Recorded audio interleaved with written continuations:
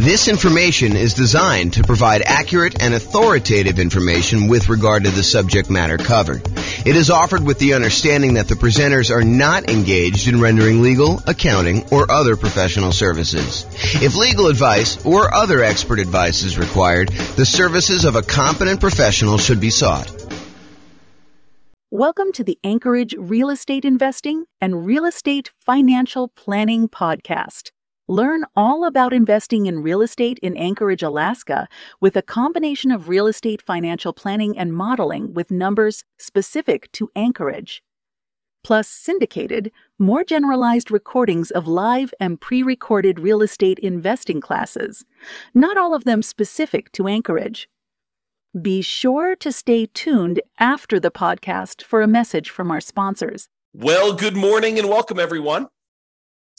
I am James Orr, and today we have a really crazy, cool class. This is the class where we talk about the classic discussion, the classic question of, is it better to put 20% down or to put 25% down when buying rental properties? Should I put 20% down? Should I put 25% down? Hey, I know that if I do 25% down, it's going to take me longer to save up that amount of down payment. So I'm going to be a little bit slower acquiring properties. But, putting 25% down, I do get a little bit of a bump to my interest rate. I do get a little bit better interest rate, and I'm borrowing less. So my overall cash flow will be better. But, does that really matter? How much does it matter? Is it going to be better for me to do 20% or 25%? That's what we're going to discuss in today's class. So let's jump right in. So what I did is, this is part of a new series I'm doing where I kind of compare these classic questions, these classic dilemmas of, should I do this or should I do that? The one we've done before this was, should I put 5% down as a nomad, buy a property, move in, live there for a year, and then convert it to a rental, put much less down, or should I forego that model and actually put 20% down? I think it's what I did the last class. And so we're going to go through a whole series of these of, should I do this or should I do that? And how much better is it? How much worse is it? Is it universally better? Is it better in all of the different cities that we model? Or is it only better in some cities? And is it just marginally better? Or is it like ridiculously better that you would be dumb to do the other strategy? So we're going to go over all that. So what I've basically been doing is this. I wrote this real estate financial planner software, and it allows me to go and do these financial modeling where we can go ahead and say, you could basically set up a program to run an investment strategy. So for example, we can set up a program that says, hey, this is how much money I make. This is how much I'm saving. This is how much I would need to be considered financially independent. This is what properties look like in my marketplace, and they kind of go up in value over time, and interest rates may change or may not change. There's all sorts of variables you put in there, but we're saving this amount of money. Buy a property every time I save up a certain amount for down payment, plus some reserves, plus some closing costs. And then as soon as I get enough to buy the next property, go ahead and buy that. And let me know when I reach financial independence, and let me know what my net worth is. And let me know all these different measures of risk so I can find out if a strategy is riskier than not. So I went and I do this. I can create these kind of models for any given set of assumptions. And so what I did is I created a list of 300 US cities, the most populous 300 US cities. And I put in their kind of like median home price and kind of rent for what you'd get on that type of property, and their tax rate and their kind of like, their insurance rate. And so all these different assumptions about all these different cities. And I also set up so that it says, hey, if you're working in a city that has a higher cost of living, you probably earn a little bit more, which also means that you need to replace a little bit higher income in order to be considered financially independent. So even though you may make more in a certain city, you actually have to overcome that as a hurdle to be considered financially independent in that city as well. And so I did these models in 300 cities for somebody who is buying 20% down rentals and someone who's buying 25% down rentals. And so now we can kind of compare the aggregate data of all these and see universally or certain markets if it's better to put 20% down or 25% down. So that's what we're doing here. So this is what we're comparing. In both scenarios, whether you put 20% down or 25% down, I've assumed in this particular set of assumptions that you are not buying an owner-occupant property first. You are starting as a renter and you are remaining as a renter yourself for the entire duration. There is a class coming where I go and I show you what happens if you buy an owner-occupant property first, because there are some super interesting things that happen when you do buy an owner-occupant property first. For example, you eventually pay off that property, and the kind of thresholds you need in order to be considered financially independent drops, because you no longer need to have that much money in order to support a mortgage on the property you're living in. So how much you need in order to be considered financially independent could go down. If you needed $10,000 a month to be financially independent to support a $2,000 a month mortgage or $3,000 a month mortgage, and if that mortgage gets paid off and you no longer have the principal and interest part of that payment, you may have taxes and insurance and all that other stuff, but the principal and interest part of it drops by $2,000. Well, you don't need $10,000 a month to be living on anymore. You really only need like $8,000 or $7,000, depending if it was a $2,000 a month mortgage or a $3,000 a month mortgage. And so it becomes interesting because at some point, when you buy a house to live in, if it gets paid off, that your actual kind of like target in order to be financially independent drops. But we're not talking about that today. Little kind of teaser for another class. In this class, we are talking about analyzing whether you put 20% down or 25% down, and you are remaining a renter the entire time. So your rent just keeps going up with inflation, just like the rents on the properties you're buying as an investor, okay? And then you're remaining this renter the whole time, but you buy rental property when you've saved enough for your down payment, plus your closing costs, plus 6 months of reserves for your personal expenses, and 6 months of reserves on all of the properties that you own up to that point, including the one you're buying. And additionally, you need to qualify for that loan based on a 45% debt to income ratio. So if you're buying properties that have negative cash flow, then that could hurt you moving forward of trying to qualify for the next property. You need to wait for the rent to kind of creep up enough for you to actually get a good debt to income ratio where buying the next property is acceptable, which is the reality, right? I mean, if you're buying negative cash flow properties and you go to the lender and you say, I want to get a loan, they'll be like, hey, you don't qualify. Your debt to income ratio is out of whack. So we do take that into account when we do our modeling. And it does come into play when we have some of these markets where cash flow is really, really hard. And I'll also point out, kind of jump to head to a slide I'm going to talk about in a little bit, we are not optimizing for cash flow. You'll notice throughout the classes I've been teaching recently, we've been really focused on all the different ways, the 88 different strategies that we have for improving cash flow on properties. Because right now in our marketplace, prices are up, interest rates are up a lot, and rents are lagging. So cash flow on properties is really hard in a lot of markets. And so we've been talking about all the different ways that we can go and improve cash flow. Well, I didn't do any optimization for this. This is sort of like me taking kind of a middle of the road, median sort of price property. And in a lot of markets, you're probably not buying median. You're probably going to buy a little bit below median. And I'm also just taking what a typical rent would look like in a property, not optimizing in any way. Okay. So with that being said, you buy the property when you have the down payment plus closing costs, plus 6 months of reserves for personal expenses and 6 months of reserves for all the rental properties you bought up to that point. And you can qualify for the loan based on a 45% DTI, debt to income ratio. And we're going to buy up to 10 properties in total. So you'll have up to 10 rentals. Sometimes you don't get there. You don't quite buy 10, right? Most of the time you get very close. But then you're not buying an owner-occupant property living at all. With the 20% down one, you save up until you can buy 20% down, non-owner occupant properties, and then you put a renter in the property immediately, and you repeat that until you have your 10 rental properties total, based on your qualifications and your ability to save for your down payment based on that. For 25% down, same thing. You save it up until you buy 25% down, non-owner occupant properties, you put a renter in the property, and you repeat that until you have 10 rental properties with that one. Now realize, as I mentioned at the beginning, putting 25% down gives you a slightly better interest rate. And because you're putting more down, it means you're borrowing less, which means your payment is lower. When you borrow less money, your payment is lower. And because interest rates are lower, it's doubly lower.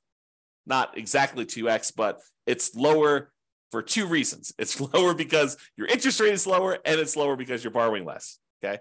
But it means slower acquisition because, at least in the beginning, because it takes you longer to save up a 25% down payment than it takes for you to save up a 20% down payment. So it's a little slower to acquire the properties, but with improved cash flow, your savings rate increases. So eventually it might be faster to buy those next properties because you have so much better cash flow. Super interesting. This is like the challenge, right? Like, what's going to be better when you do this? if you want to actually dive into my analysis, I put the URL here on the screen. I will try to remember to put it in the show notes for publishing this to the podcast and wherever else I publish this. But you can go click on this and actually see the most up-to-date results. Speaking of up-to-date results, I'll kind of like preview a little bit later in the presentation, but when I go and I do my analysis, I am not an expert on 300 US markets, right?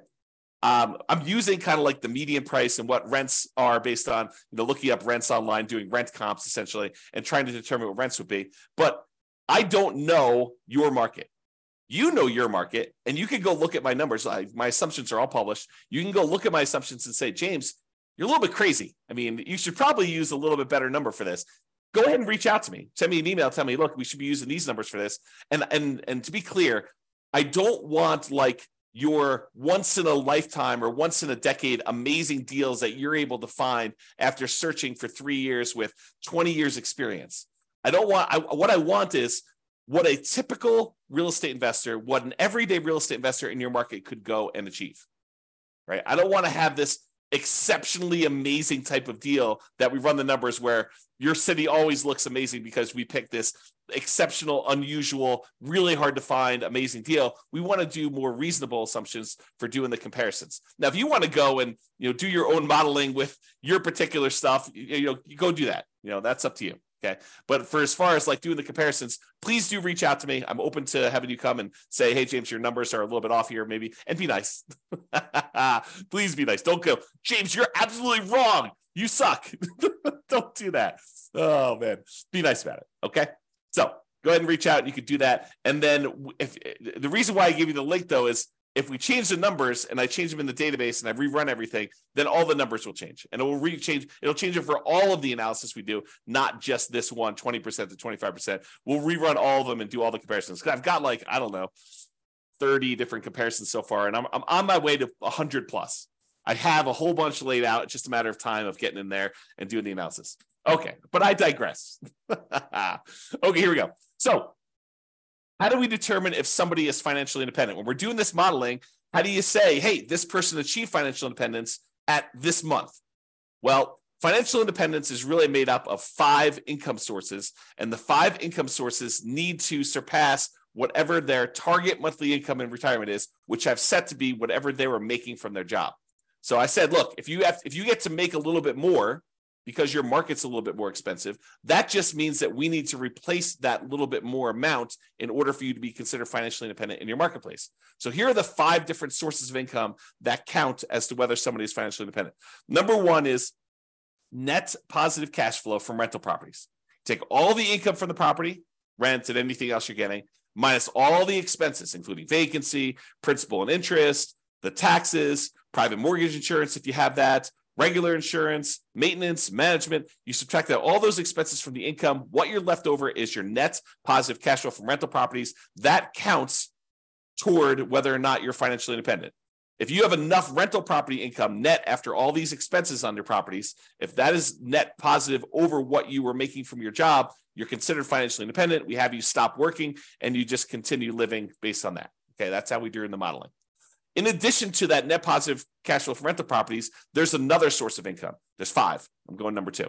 So you can take any money you have left over that is invested in stocks or bonds or loans as a lender, if you're making hard money loans or whatever it is, times whatever your yearly safe withdrawal rate. If you've heard of the kind of Trinity study or the 4% rule, we're basically taking any money you have invested outside of your rental properties times whatever your safe withdrawal rate, which we're going to assume to be 4% for all of these. And that gives you a number as well. So if you've bought your 10 rentals and now your money is sort of accumulating in your account and you get to $1 million, you'd have about $40,000 per year contributing to you being financially independent. Just using like an example. We do the actual math. It doesn't have to get to $1 million. We'll do it for $100. We'll do it for $10,000. We'll do it for $500,000. Any number you have, we'll multiply by your safe withdrawal rate, divide by the number of months in order to find out what your monthly income is, because we calculate it monthly, and we'll determine whether or not that contributes to being financially independent. So those 2 things, net positive cash flow and your invested assets times your safe withdrawal rate, plus these other 3 sources of passive income, which I did not model here because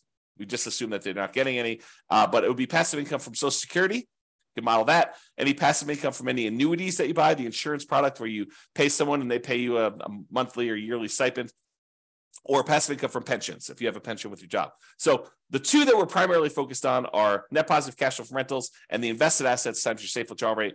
We're going to ignore, for the sake of this particular discussion, pensions, Social Security, and annuities. All right, so here are my assumptions. Each city modeling uses their median home prices, approximately, and estimated rents for those properties. We did not apply any of the 88 strategies for improving cash flow. Job income does vary based on the city, so you can afford a property in that market. I didn't want you to go and say, hey, everybody makes $5,000 a month, and then you go try to buy a property in LA, and you're like, you never hit the 45% debt to income ratio because you can never qualify for that particular loan. So I've had to vary income based on the city so that you could actually buy properties in that city, okay?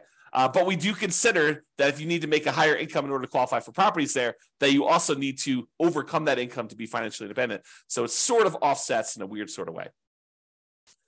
We start with just enough down payment to buy a 5% down owner-occupant property with closing costs. So we assume you start with 7% of the price of properties in your marketplace, which also changes depending on what market you are.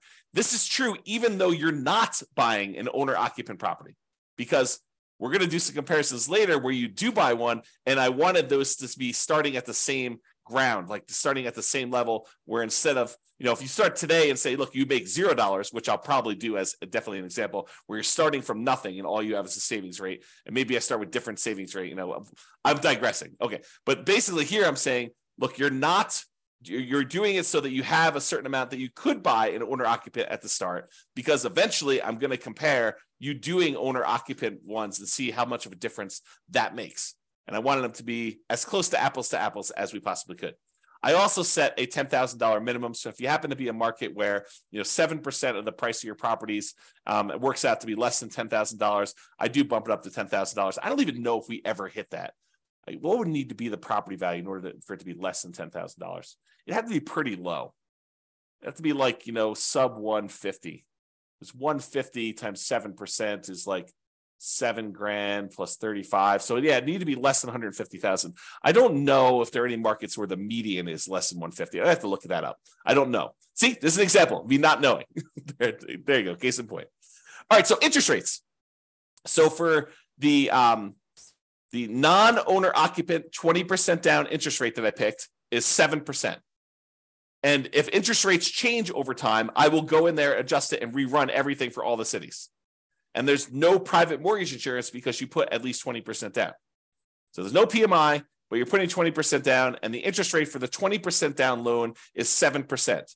The interest rate for the 25% down loan is 6.75. So it's a 0.25% improvement to get 25% down. And I will tell you, I think that's conservatively low. I think in most cases, the difference between a 20% down loan and a 25% down loan is greater than 0.25%. It's greater than a quarter point of interest rate. Okay. But that's what I did. I didn't want to give 25% down too much of an advantage, although maybe I should have. Maybe I should have done what reality was, but there you go. And I used to just model this out for 60 years. Because 60 years, even if you're 40 years old, that gets you to 100. If you're 20 years old, that gets you to when you're 80. But because some of these took more than 60 years to find out when they became financially independent, I just decided to extend everything to be 100 years. And I realized, James, I'm 50 years old. If someone listening, I'm 50 years old. There's no way I'm going to live to be 100 years old. So this running this 150 years, running to be when I be 150 doesn't make any sense. I get it. Even if you're 20 years old, running it for 100 years probably doesn't make sense for a lot of you. But I did it for 100 years just so you could see and so you can get a feel. For a lot of my measurements, I'm picking 40 years in the future as an arbitrary point. You can see all of my assumptions in detail. Just go to realestatefinancialplanner.com/model, MODEL, and you'll be able to see all the different modeling I'm doing and go to a specific city and see the drill down into the assumptions for your city and what you're doing and all the different variations I've done. That's all up there, at least for now. I may change it in the future, but as of right now, it's all open and available to everybody. All right, let's jump into financial independence. So when do they get to the point where all their passive income from the net rent, the net rental income, and also the invested assets times safe withdrawal rate, when does that exceed the amount that they were earning from their job? Well, if you put 20% down in in 52 of the 305 cities, you achieve financial independence faster with 20% down. So about 1/6 of all the cities I ran, it was faster for you to put 20% down. However, in about 2/3 of the cities, 194 cities out of 305, it was faster for you to be financially independent if you put 25% down. Wait, what? So putting 25% down was actually faster in 2/3 of all the cities we tested than putting 20% down. And in 59 cities, it didn't matter. Didn't make a difference whether you put 20% down or 25% down. In fact, there were 25 cities where you never achieved financial independence, regardless of whether you put 20% down or 25% down in 100 years. Now, you may have a pretty significant net worth at that point, but your income from your real estate and the income coming from that safe withdrawal rate of any other invested assets never exceeded the job income that you had. But you could just go ahead and say, look, I'm going to stop working. I've got $3 million or $5 million or $10 million, whatever it is that you have there, and I'm just going to start depleting that. So you'll end up kind of losing your balance over time in some of those cases. Some of the cases you actually don't, you'd like run out of money. We'll show you those. Okay. So the key here is 194 cities, 2/3 of the time, it was better for you from a speed to financial independence perspective for you to put 25% down. So that's a win in most cases for 25% down. However, what's interesting is it's not universally true. So when you get in arguments with someone online, an online forum about it's always better to put 25% down, it is not. Or if you get in an argument with them, hey, it's always better to put 20% down. No, it is not always better. Sometimes it's better, sometimes it's not. And you got to go look at your city to find out what the deal is there. Okay? This is the distribution. In some examples, not today, in some examples, this is really an important chart to look at because you could visually see where the majority of the kind of cities are becoming financially independent. In this example, they're relatively similar. Yeah, sure. In some cases, the 25% down, there are a few more cities that achieve financial independence earlier. Yeah, that's happening here. But in some cases, it's faster to do 20%, faster to do 20% here, but you can kind of see that they're really relatively similar in shape. We'll find out later that they're not always like this. Sometimes it's like really skewed where one is much slower or one is much faster. But in this case, they're relatively similar. Okay, so what are we doing here? One of the questions we sometimes get is, James, is this a better strategy in more expensive markets or is this a better strategy in cheaper markets? Are we talking, is the difference when you do the 20% down versus the 25% down, is it really a situation where, 20% down works in these really inexpensive markets, but 25% works in more expensive markets or vice versa? And really this chart answers that question. So what this does is it shows you how much better 20% down is versus 25% down is, or how much better 25% down is versus 20% down is, depending on the color. So the green ones are ones where it's better for 25% down. You're achieving financial independence faster for all the green ones with 25% down. All the red ones are it's better to have done 20% down. But I'm plotting all along the bottom here what the price of the property was at the start. And here I'm showing you how many months difference it was. So you can see that in the $300,000 price range, that there are several spots where 20% down was better, and there are several where 25% down was better, depending on which city you're looking at. You can see that if you kind of just eyeball it really loosely, you can see there are quite a few more greens, and greens is where 25% down is faster. There's quite a few more greens toward the lower end of the price, but there's also quite a few more when you get higher. So what I would tell you about this is, just visually looking at this, there is a slight tendency for 25% down to work better if you have more expensive properties, because there's only a few dots, these two dots here where we have more expensive properties and it was better to put 20% down. So in general, there's more green dots than there are red dots because 2/3 of the time, 25% down is better. And that makes sense. We're seeing a lot more green. But we're also looking at this in terms of like how does it compare when you look at house price too? And you can see that the green ones tend to be more prevalent with these more expensive houses. Okay. Not to say that there aren't a couple outliers, but there are a trend, a correlation there. All right. And there's a couple outliers. There's a couple times where putting 25% down is way better than putting 20% down. And most of the time, though, it's, within, what is this here? This is probably about 50 months, so about 4 years. So most of these are less than 4 years better. So it's not like you're saying, hey, look, if I do 25% versus 20%, I'm going to gain 10 years faster to financial independence. No, it's not that significant in most cases. We're talking about relatively small numbers, a year or two here. Although, you think about this, if I could save you a year or two of working a job that you hate by helping you get to financial independence faster, that's pretty valuable. That's valuable information, right? Even a year or two, or 3 years, or in this case, we talked about being 4 years. I don't know, kind of interesting. All right, so we've talked about speed to financial independence, but speed to financial independence is only one way we can measure whether something is better or not, right? The other way we can measure if something's better or not is just pure dollars that you have, your net worth at certain periods of time. And so we're going to use net worth at year 40, and we're going to look at the net worth at year 40. Is it better, or do you have a higher net worth if you put 20% down or if you put 25% down at year 40, comparing net worth in these 300 US cities? In 8 of the cities, it doesn't matter. You end up with the same net worth, which is super fascinating because it's hard to be exactly even.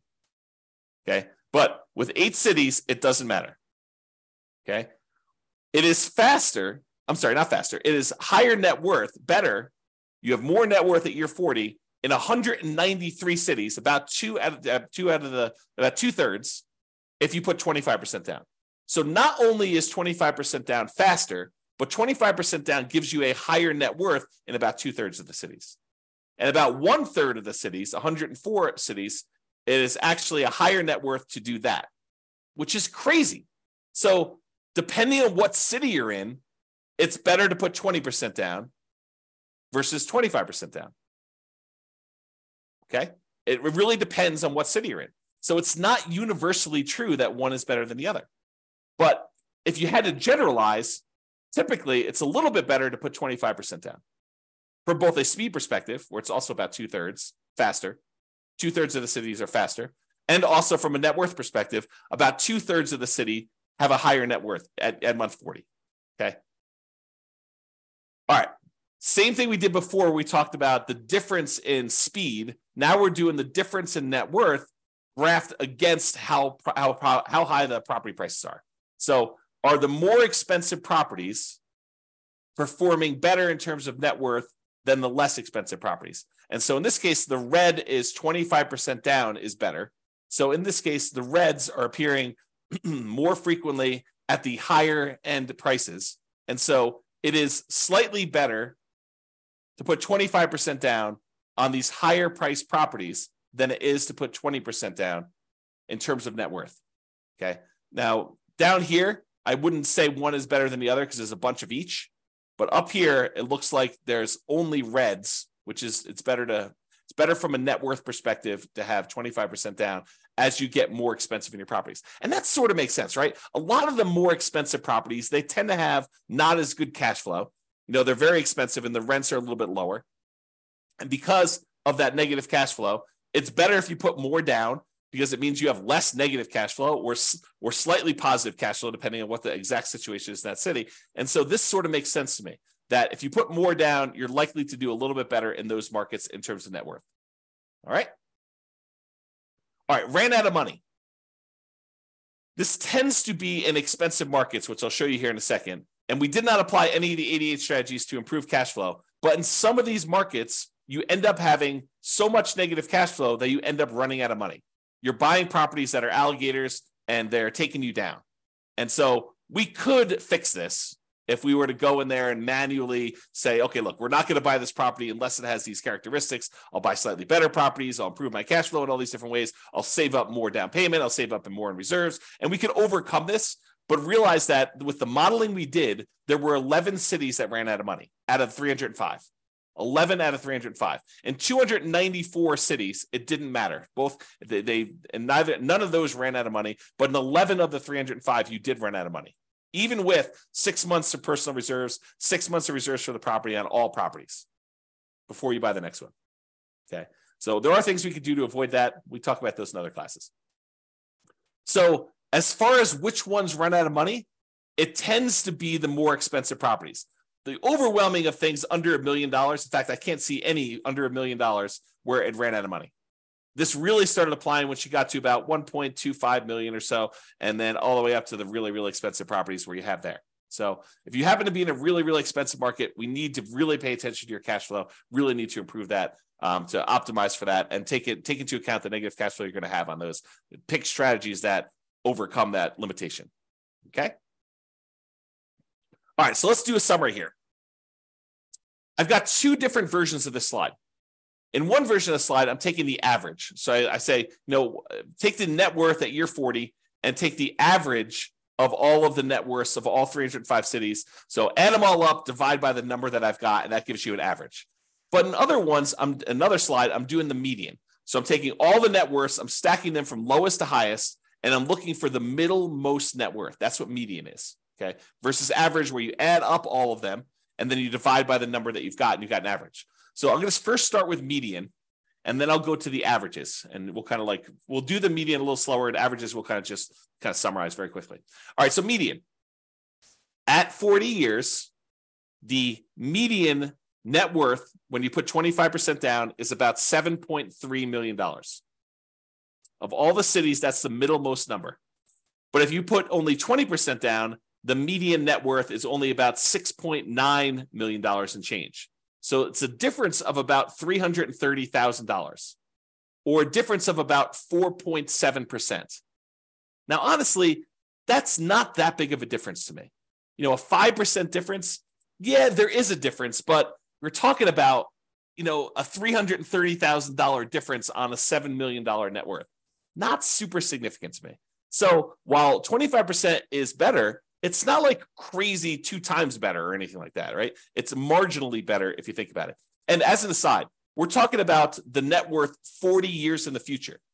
So the rule of thumb is, if you look at net worth 40 years in the future, we're really about a third of that in today's dollars. So a $7 million net worth is probably in that $2.3 million net worth today. That's what it would be worth in today's dollars. That's the rule of thumb. It's about 1/3.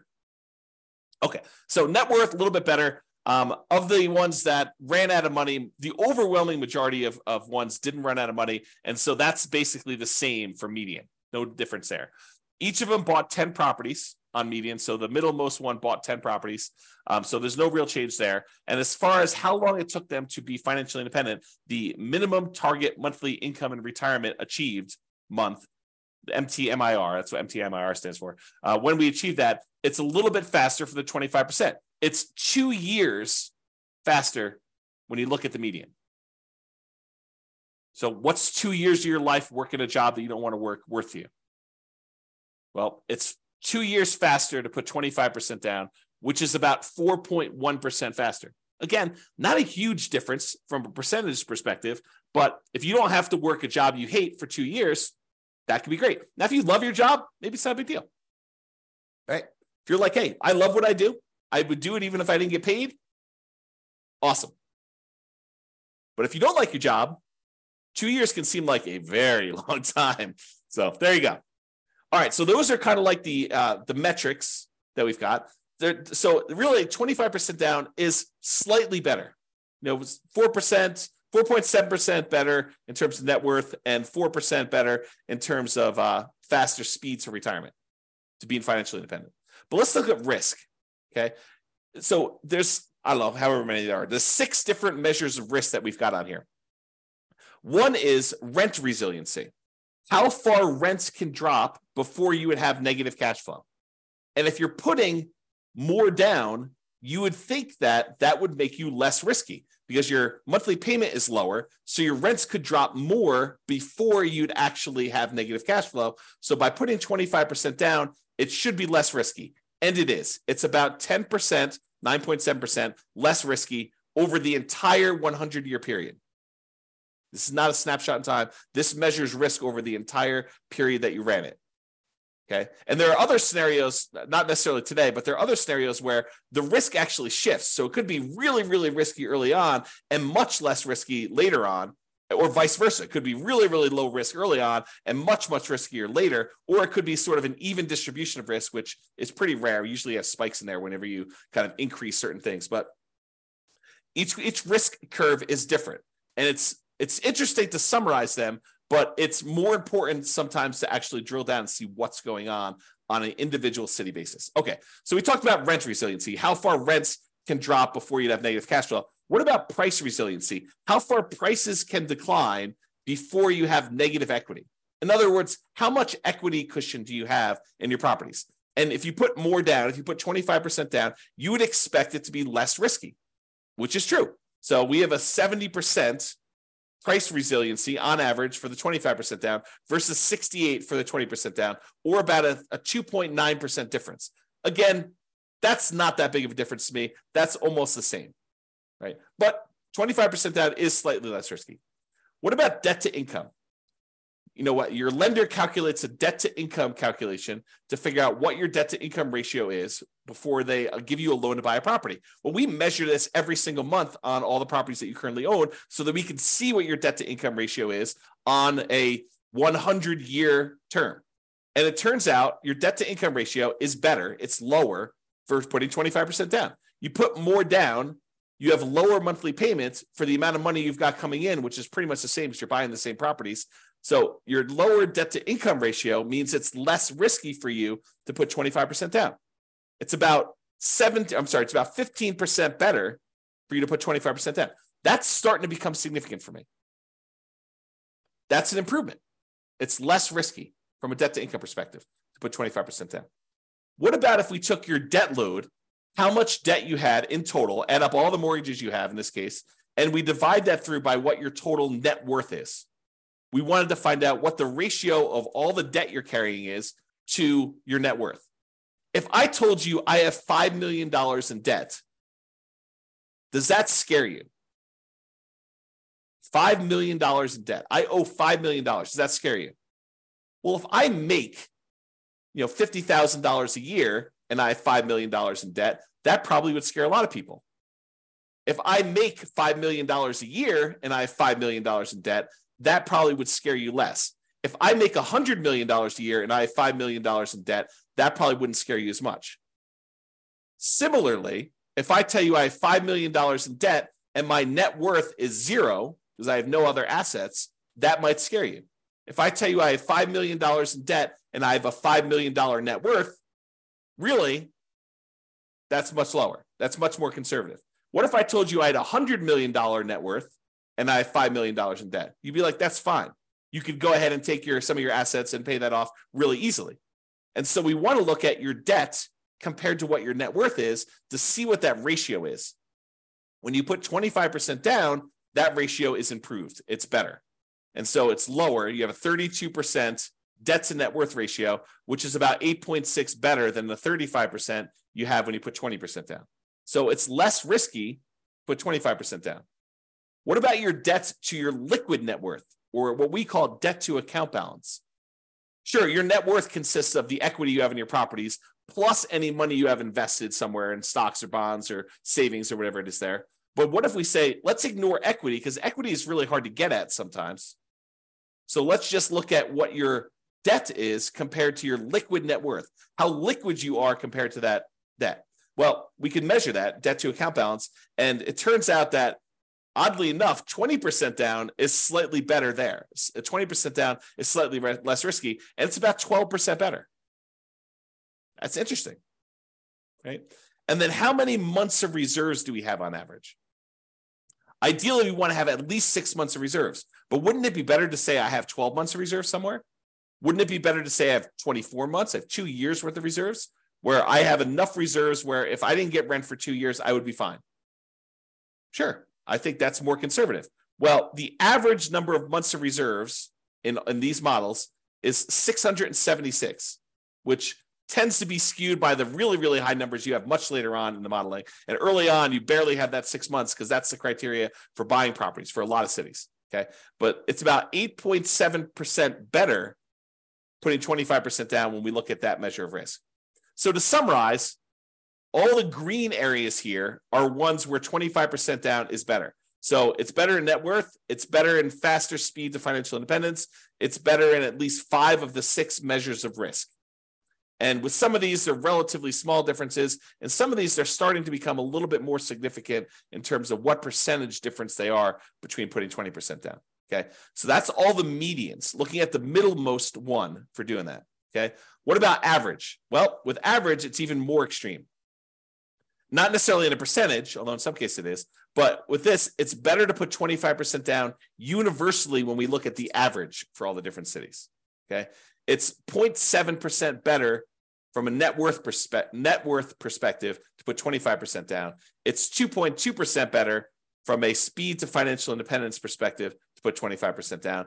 And then, it's much better for you to put, in the 10% range plus for several of these measures of risk when you're considering putting 25 or 20% down. So in general, it seems like 25% down is a little bit better. Not like all better. And it really matters which city you're in, honestly. Okay. Now remember, I've said this a couple times, you could apply the 88 strategies we have to improve cash flow to improve on these numbers. These are sort of like middle of the road numbers. We're basically using the median price property in the market and the rent we might be able to get on that property in that market. You could choose a better property and you probably would do better. And I do model some of these improvements. Like there are examples where I model and say, what if you could buy a property and get a 5% better price or 10% better rents or 10% better price, or you get slightly better interest rates, or you buy down the interest rate. Like I'll do all these different models and I'll compare them so that you can see what impact that has. Okay. Now, again, this is my call to action for you. If you're an expert at your local market, I am not an expert at your local market. And if you want to help me improve my numbers for the local market, reach out via email and I can update the numbers in our database to rerun all the scenarios to your market, and we can improve this so that everybody gets the benefit of being able to see how this compares. Now, I'm not trying to show best case that only a small number of real estate investors could expect to achieve. I really want to use numbers that any real estate investor in your market could expect to achieve. Okay? All right. Now, something interesting that comes up to some people here, and kudos for you, a little plus for you if this applied to you. So you're realizing that, look, we're buying these non-owner occupant properties. We're not moving into these properties, right? So we're buying investment properties. What if you live in a market where your market conditions suck? The economics of you buying rental properties in your market are just not ideal. Could you go and say, I live in blank city, but I will go invest in another city where the economics are much better? Sure, you totally could do that. And there's no local market limitation because we're not even buying an owner-occupant property in this particular case. But you could go say, hey, I'm going to live in X city and buy in Y city. And I did not model it that way. So you could do a lot better than what I'm showing if you just picked a different city that had better economics. All right. So that's it. In our current market conditions, our current price, current interest rates, or current rents, as of March 22nd, 2023, that's when I'm recording this. So if you're wondering, like, where was this? When was this that was happening? In 300 plus US markets using less than ideal median price rent properties, putting 25% down is better in terms of net worth and speed to financial independence in general. But there are exceptions. The market does matter. In some markets, 20% down is faster, more profitable, and arguably better, which is why it's so hard to have this conversation. Generally, though, putting 25% down is less risky. There are probably exceptions to that too, though. It's best if you look closer at your specific market and apply as many of the 88 cash flow improving strategies as practically possible to improve on your implementation. And if you go to the realestateFinancialPlanner.com/model, you'll be able to go ahead and see your city and the comparisons for your city and all that stuff. All right. That's all I got. This has been James Orr. I hope you enjoyed this. Hope you enjoy these kind of like the theme of kind of comparing these, because I'm going to do more of them, unless you tell me I hate them. But I'm going to do more of them because I find it fascinating to see, hey, should I prepay PMI, or should I not pay PMI, or should I hire a property manager? What's the impact of hiring a property manager? If I'm going to put 25% down, What is it? What's the difference in speed if I hire a property manager versus not hiring a property manager? Or what is the difference in speed if I decide to pay off my properties early? If I take extra cash flow and I use it to pay off that, what happens if I take my money and I save it up until I can pay off a property in full? Is that faster? Should I buy 10 properties, wait till I get to the point where all of the equity in those can pay off 4 of the 10, and I sell off 6 of them to pay off the 4? Is that faster? So I'll do all of these comparisons and I'll show you which one's better, by how much, and how that changes risk characteristics too. But as you can see, it takes a little while to go through the details of each one. So there's going to be about one a week is my plan as of right now, subject to change. That's all I got for you. Hope you enjoyed it. This has been James Orr. Bye-bye for now. With home prices up, mortgage interest rates up, and rents up, but not quite enough to counteract the higher prices and interest rates, cash flow on rental properties in Anchorage is harder than ever. Book a call with the Real Estate Financial Planner to apply our proprietary 88 strategies to improve cash flow on your rental. See the show notes for a link to schedule your call and improve your cash flow today.